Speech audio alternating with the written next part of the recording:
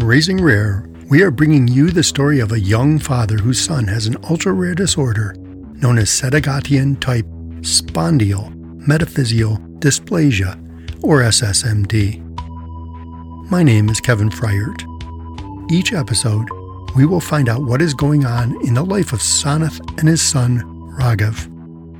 We will talk about Raghav's growth and development, ongoing and upcoming research, and the challenges and adventures that raising a child with a nearly unknown condition brings.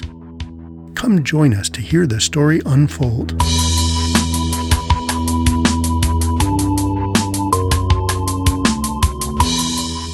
Welcome back to Raising Rare.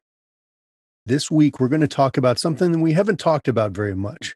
I know at my church, we only talk about budget and giving and things like that once a year. We try to limit that.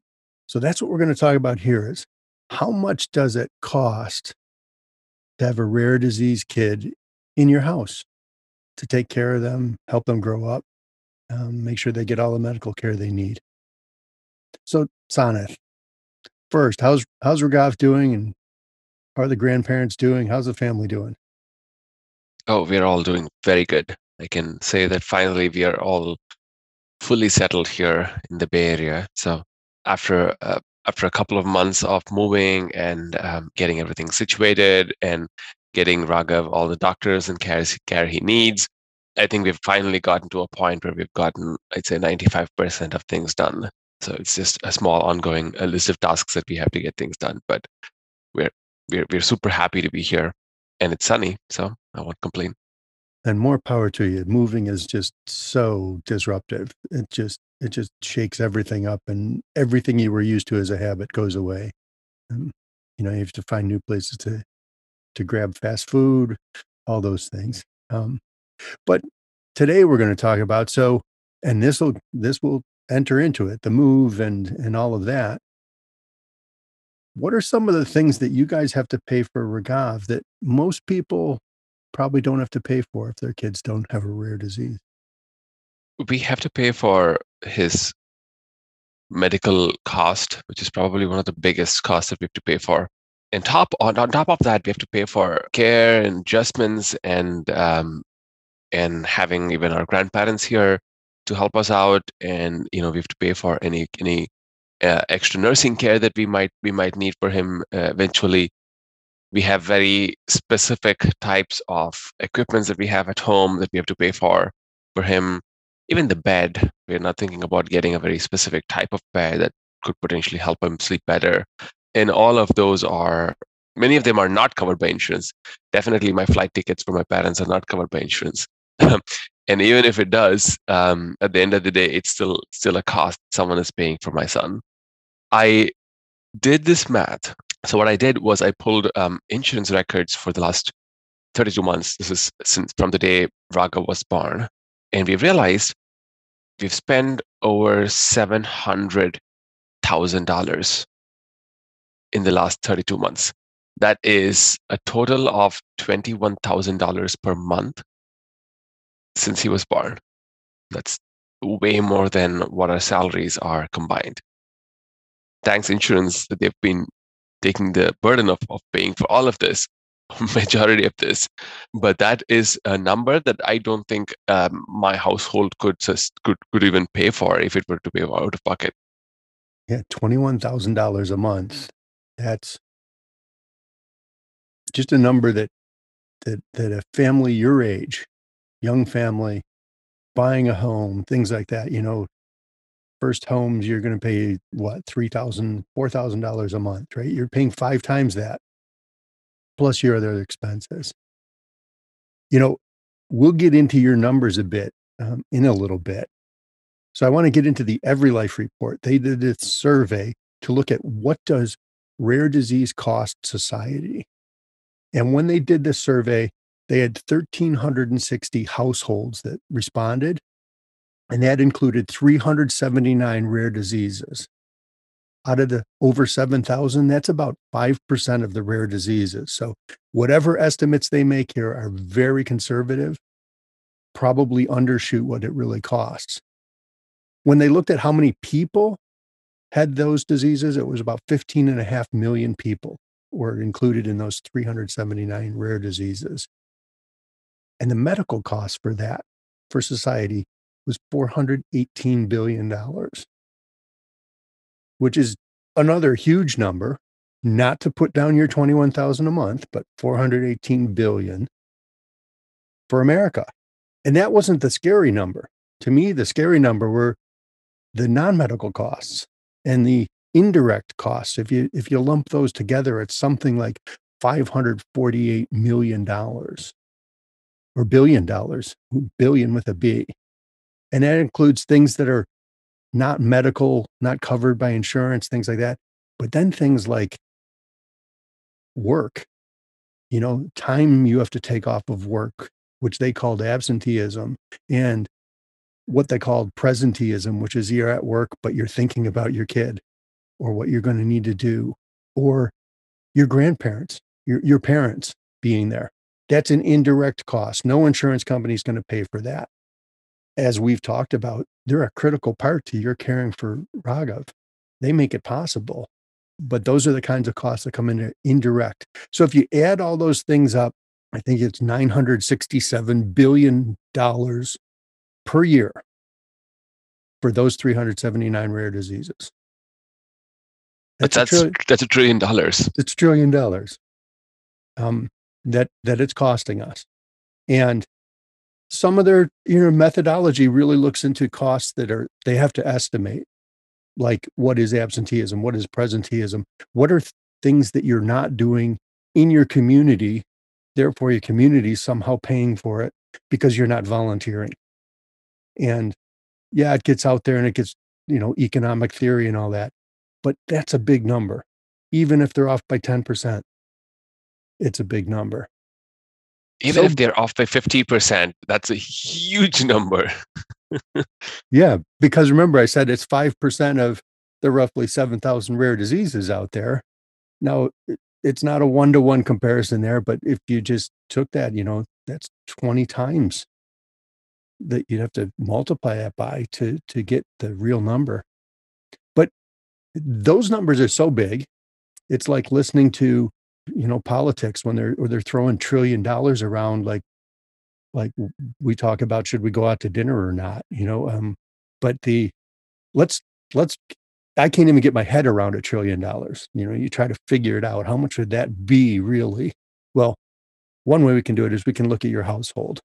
So let's look at the Ramesh household and see what those costs are. Break down what you just talked about, how they are. So what and how do you even estimate Raghav's medical costs? So the medical costs are one thing that we don't have to estimate. Fortunately, since Raghav's birth, I'd been with the same company, with the same insurance providers, with the same plan, because I was very afraid of changing insurance and something breaking. And so I have data to know exactly what his medical costs are going to be. Although I have no idea what the indirect costs and the non-medical costs that you talked about are going to be, because there is just no way of estimating. I would say that my family would be very different, and our lifestyle would be very different if it was not for Raghav. If you factor in a lot the what did you miss out cost, that's going to be huge. For one, we said we always need an accessible house, right? And so it took us a while to find an accessible house. It was probably a little bit more expensive, and we end up having to make some sacrifices because of that. We're living farther away, our commute gets longer and stuff like that. So there's quite a bit of cost associated with just buying an accessible house because you can't find them everywhere, right? And when we moved here to the Bay Area, there were 3 apartment complexes in the 20-mile radius from Stanford, because we said we can't live too far away from Stanford, because if he needs an emergency room, we have to be there within the half-hour mark. So there were basically 3 apartments that fell in within a reasonable budget, and all of them put together had probably 5 in total of 3-bedroom accessible houses. And there was one that was open, so we took that one. So we basically didn't even have a choice on how to make our spending, because we have a requirement that is so rare and still not all easy to get. And so that just gives you a perspective of the indirect cost and the decisions that you have to make. This one's hitting really close to home now. My daughter's looking for a house, and she has these requirements, none of which is it needs to be accessible. And the one she's looking at, beautiful house, hits most of the requirements. I can guarantee it's not accessible. Even the first floor of it is not accessible. And you think about that and say, wow, if you ever needed it to be accessible, the modifications are going to cost you. Finding a different house, moving to a different house, which you guys actually did for other reasons, but moving your household completely for Raghav is just, the costs are, like you said, you can't really identify them. You can identify them, but it's really hard to estimate because you don't know what else you would have done. Yeah. Yeah. And in fact, when you speaking of modification, the house that we had in Bellevue, we ended up spending upwards of $50,000 to modify and make it accessible. So we did spend quite a bit of money, and most of the money went into making a bathroom work for Raghav. That's all it was. We just needed a bathroom where we can wheel his wheelchair in and have enough space for us to, for him to take a bath. And that's pretty much all it took. And it costs a lot of money for that. And that's indirect costs. Yeah, and you have to think forward too. So as he grows, accessibility today is one thing because he's still a little guy, a big little guy, but you can still move him around. You can, but as he gets older and will need, a larger chair and something that you can roll a chair into a shower space and have space for you in there or someone to wash him and take care of him. Yeah, it's a totally different thought of what's a great bathroom, right? And very expensive, very expensive. This is where I knew we were going to get to. We'd start peeling away and you start saying, wow, that's a lot of stuff you have to think about and invest in now in order to have it workable in the future. I mean, you could even think if you were really good and you're like an architect, gee, can we have it so that the house can easily change later? We're going to build this bathroom now because it's what we need, but then we just need to take out, a little bit of this wall and it'll be different and it'll fix it. Or we can put a wall here and it will give him what he needs. You're trying to predict the future there and it's really difficult and expensive. It's to get someone to think ahead like that. Contractors. Very expensive. Just to give a little bit more detail on the bathroom example. I remember this because I had a long debate with the contractor. So we wanted a bathroom where we can wheel his chair into the bath. So it's a standing shower, right? We wanted to wheel him into the standing shower, and we needed a curbless shower, and that's apparently just the door for the curbless shower was around $1,500, which is probably 5 or 6 times more than what a usual shower stall door would cost. And the cost of making the curbless shower is probably 5 or 6 times more because you have to make it with a certain structure so the water doesn't come out. But at the same time, you don't have any obstruction into wheeling a chair into the shower. So I just paid 5 times more premium just to get nothing in that space for me to wheel a chair into. Right. Because they've got to grade the floor so that it's lower where the shower is. And that's not usually how you build a shower. You usually build up a little bit. Wow. Yeah. Just practical things that come into focus once you say, how are we going to give our kid a shower? So let's talk about the medical stuff. Pretty good breakdown that you were talking about before around where those things fit in. What kind of surprised you or what stood out when you looked at your medical bills? So we spent overall $700,000 in medical costs in the last 32 months. That's 3/4 of a million. And of that, around 4% came in terms of medical equipment. So around $37,000 is what we spent on medical equipment. This is his wheelchair, his stroller, his stander, his bath chair. This does not include his special car seat that we bought. Does not include any new cars that we buy in the future for accessibility and stuff like that. So this is just what insurance approves to be medically necessary for him to sustain and do his activities every day. And that's just 4% of the entire expense. But I can tell you from experience that this has been one of the hardest to get insurance to pay for, because this is not directly, he's not getting a pill, he's not getting admitted to the hospital, right? And so insurance is always thinking, oh, does this person really need him? Need this wheelchair, for example. And then we have to get a lot of documentation to sustain that. We have to get a lot of doctor's approvals. And then just yesterday, I got a mail saying insurance denied a claim for a bath chair that we've been having for 8 months now. And I don't even know how much the bath chair costs, but it's simply because the person that billed the insurance said it was for family's convenience. I'm like, if I don't have this bath chair, Raghav cannot take a bath. Is that for family's convenience? And so these are some of the things that are, the indirect costs that you talked about, right? Which is us spending the time on talking to all of these people, coordinating all of that, and that's time taken away from work. That's time taken away from us spending with Raghav to just get them to pay for this 4%. 4%. So they're fighting really hard for that 4%. They don't want to pay it. And it can be argued that's what their job is. That's their role in our healthcare system, is to try to keep costs down by evaluating and arguing against costs that could be for families' convenience.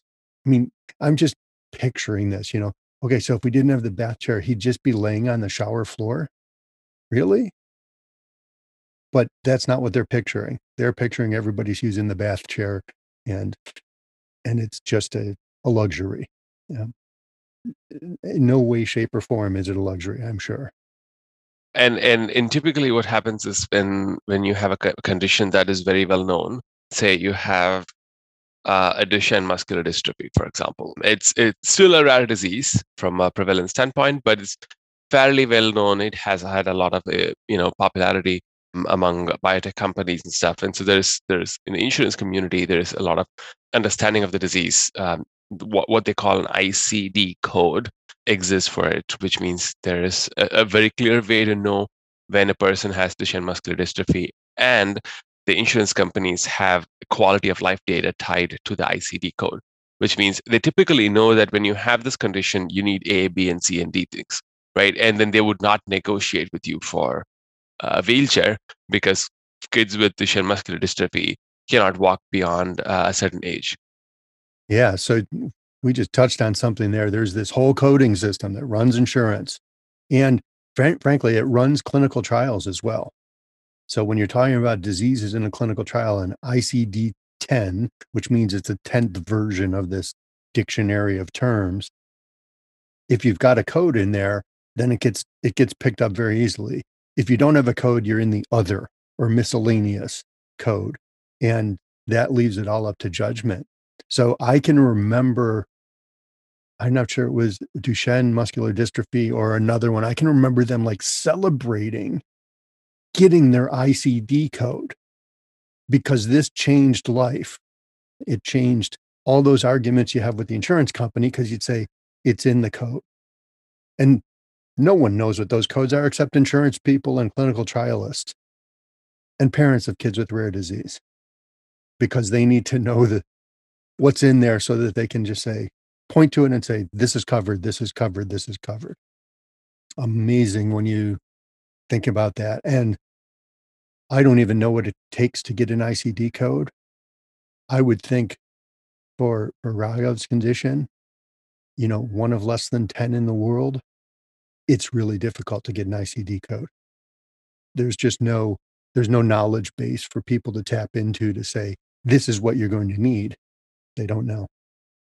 Yeah, it's not easy to get an ICD code at all. There is a lot of data you need. There's a big process, and I know Another disease recently got their ICD code, and they one of the persons in the community wrote a blog post explaining all of their process. And I can tell you, if even if I am super motivated, I don't even think I have enough data to go ask for an ICD code at this point. So yeah, it's not going to happen. So what were some of the other medical costs? We talked about the 4%, which is the smallest chunk, as difficult as it is to get approval for that payment. But how do the rest of it break down? Well, we talked about one of the smallest costs. Let's talk about one of the biggest costs. 66% went into hospital facilities and admissions. So that's $466,000 over the last 32 months was paid for primarily to the Seattle Children's Hospital for hospital admissions. This does not include any cost to the providers themselves. They're completely separate. This is only for hospital stay, procedures, admissions, and so on and so forth. And I think it also includes emergency rooms. That's 66% of the cost, and that's $466,000. I don't even think I have the ability to pay any of this out of pocket. Yeah, that's just a number that's out of reach.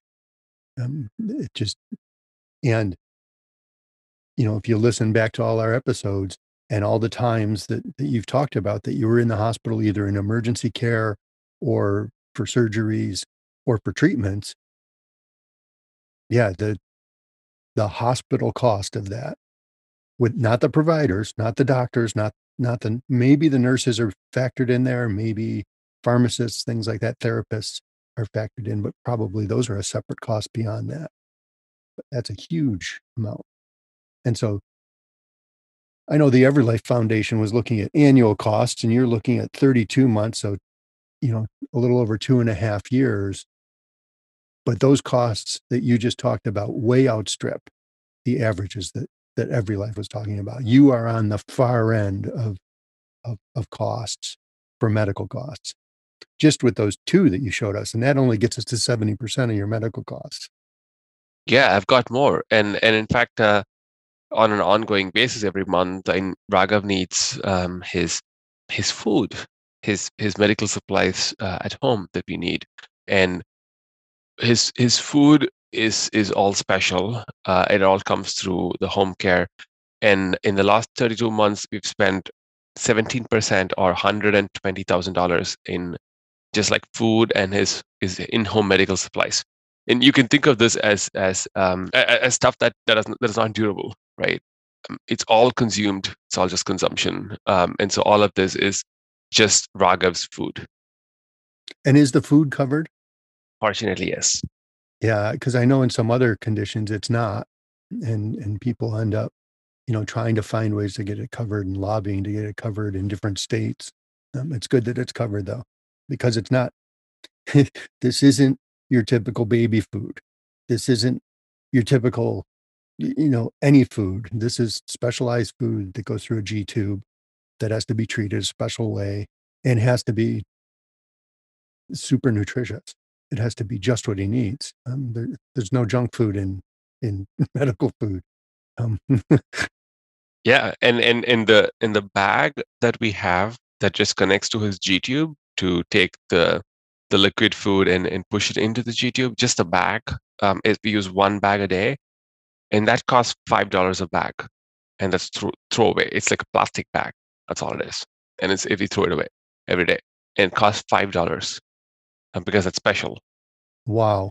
So if we were to pay out of pocket any of this, we just actually ended up buying a month's worth of bag because we burned through a few more accidentally. Insurance wouldn't give you anything more than one bag a day, and we just bought a little bit more, and it is super expensive. And so just the home care supplies, some of them I can hopefully buy on Amazon, but I would say 90% of the food, bags, equipments that we need for everyday activities, everyday feeding, I cannot even get it on a store. I have to go through a specialized medical provider to get any of these. So it's just these little things that add up, and all parents could go through and like add up things. It's just you're got like a multiplier on here. Yeah, everybody has to have a lunch bag for their kids, but it's not $5 a day. It's pennies a day. But it's just, and that's a very unfair comparison, but it's the kind of thing that you say, yeah, these things just keep adding up. One thing I wanted to ask you about was I know he's had some experimental treatments. Is that being covered by your insurance? Is that being paid for someone else? Or are you paying for that? Yeah, that's a good question. So for the retrotope treatment that he's on, the company is fortunately covering the cost, and they've been gracious enough to be able to cover the cost. So we've not paid for any of that. We've only paid for, or the insurance has paid for some of the lab work that we've done as like testing for follow-up, but otherwise we've not paid any for the experimental medication. Now we are in the process of evaluating another medication that we could potentially repurpose for Raghav's condition, and that's an approved drug, which means insurance will not cover the medication. The company will not cover it, and it is on us to pay for it. I don't even know what that is going to look like, but well, I guess once we get more details, we can talk about it. But I can tell you, it's not going to be fun. Well, and it opens up another little break in our healthcare system. So in your situation, repurposed drugs are the way you're going to go. There are no drugs that are, approved for your son. They don't exist. And everything that he takes will be off label. And insurance companies do not pay the off label. And most companies aren't going to step up and say, oh, we'll give you the off label. I'd keep working on them here because this is a different situation. Just like Retrotope has gotten some good press from doing things like that, other companies understand we're talking about a family here that probably can't pick up the cost that insurance companies they're okay to pay with because it makes sense for them business wise to pay what they pay. Yeah, it's a broken piece of our system where repurposed drugs, off-label drugs, kind of fall through the cracks and land on people. Yeah, and if you think about this, right? If we can show to the insurance providers that trying this off-label drug could reduce the chance of hospital admissions by 30%. That's 30% reduction in this $466,000 cost that I talked about, right? That's small. That's probably a whole lot more savings than the cost of the drug, and the insurance company would pay for it. But now the problem is I don't have any way of proving this to them. We don't have data. We don't have a clinical trial. We will never have a clinical trial. We have only one patient on this drug, and we will never have the data to tell anybody that this is how much it will reduce your cost. So what do we do? Yeah, there's only so much you can take the common sense hypothetical there, because you don't know what's going to happen if you don't have the drug, and they're going to always lean on that and say, "But we don't know what this really saved us." Right. And the insurance companies could even argue the opposite, which is, oh yeah, you took this experimental medication and then you had these complications. Who's going to be paying for the hospital admissions of the complications? Right. Fair argument. It's a fair argument. And I think it's one of the things that the people may miss is that every stakeholder in this whole system has a fair argument. The one that's the smallest voice and has the least, power in this is the family, the patient. They're the most important piece of it because the rest of it dissolves if there's no families or patients involved. But they really don't have the tools or the leverage to argue against those arguments. And as you say, in this case, there is no tool. You can't imagine a future and compare it to the real outcome. Anything else that's a healthcare item that you think of that's not covered that you thought would have been? There were a lot of those, but I will not get into those. But I do want to get into two other. We hope that our conversation so far has made you think more about the costs of raising a rare child. Next time, we will continue our conversation with some of the unseen and underappreciated indirect costs that Sanath and Ramya must bear.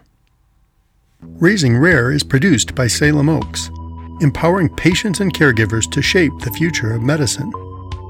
CureGPX4.org is dedicated to finding a treatment and cure for SSMD. You can donate to CureGPX4 on the Raising Rare podcast page or at CureGPX4.org. You can continue to follow Raghav's story next time on Raising Rare.